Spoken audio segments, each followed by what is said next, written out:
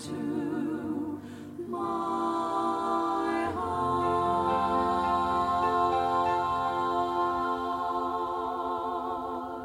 On today's Take Note, we're talking about decision making. This is KHMG 88.1 FM, Harvest Family Radio. We've kind of pinpointed 4 things to take into account.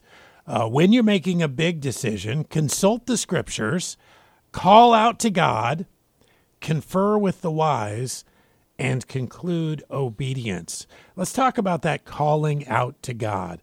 Many places in Scripture that direct us to this idea of prayer.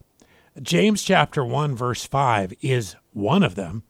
It says, if any of you lack wisdom, let him ask of God, that giveth to all men liberally, and upbraideth not, and it shall be given him.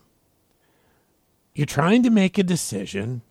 You're lacking in some bit of wisdom that you don't have on your own. It says here that you can ask of God, and he freely hands out wisdom. Now, many times he does that via his word. But it says here that you can ask, and it will be given to you.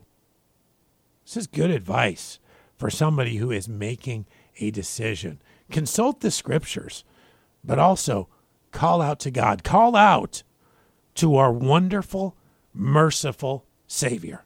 Wonderful, merciful Savior.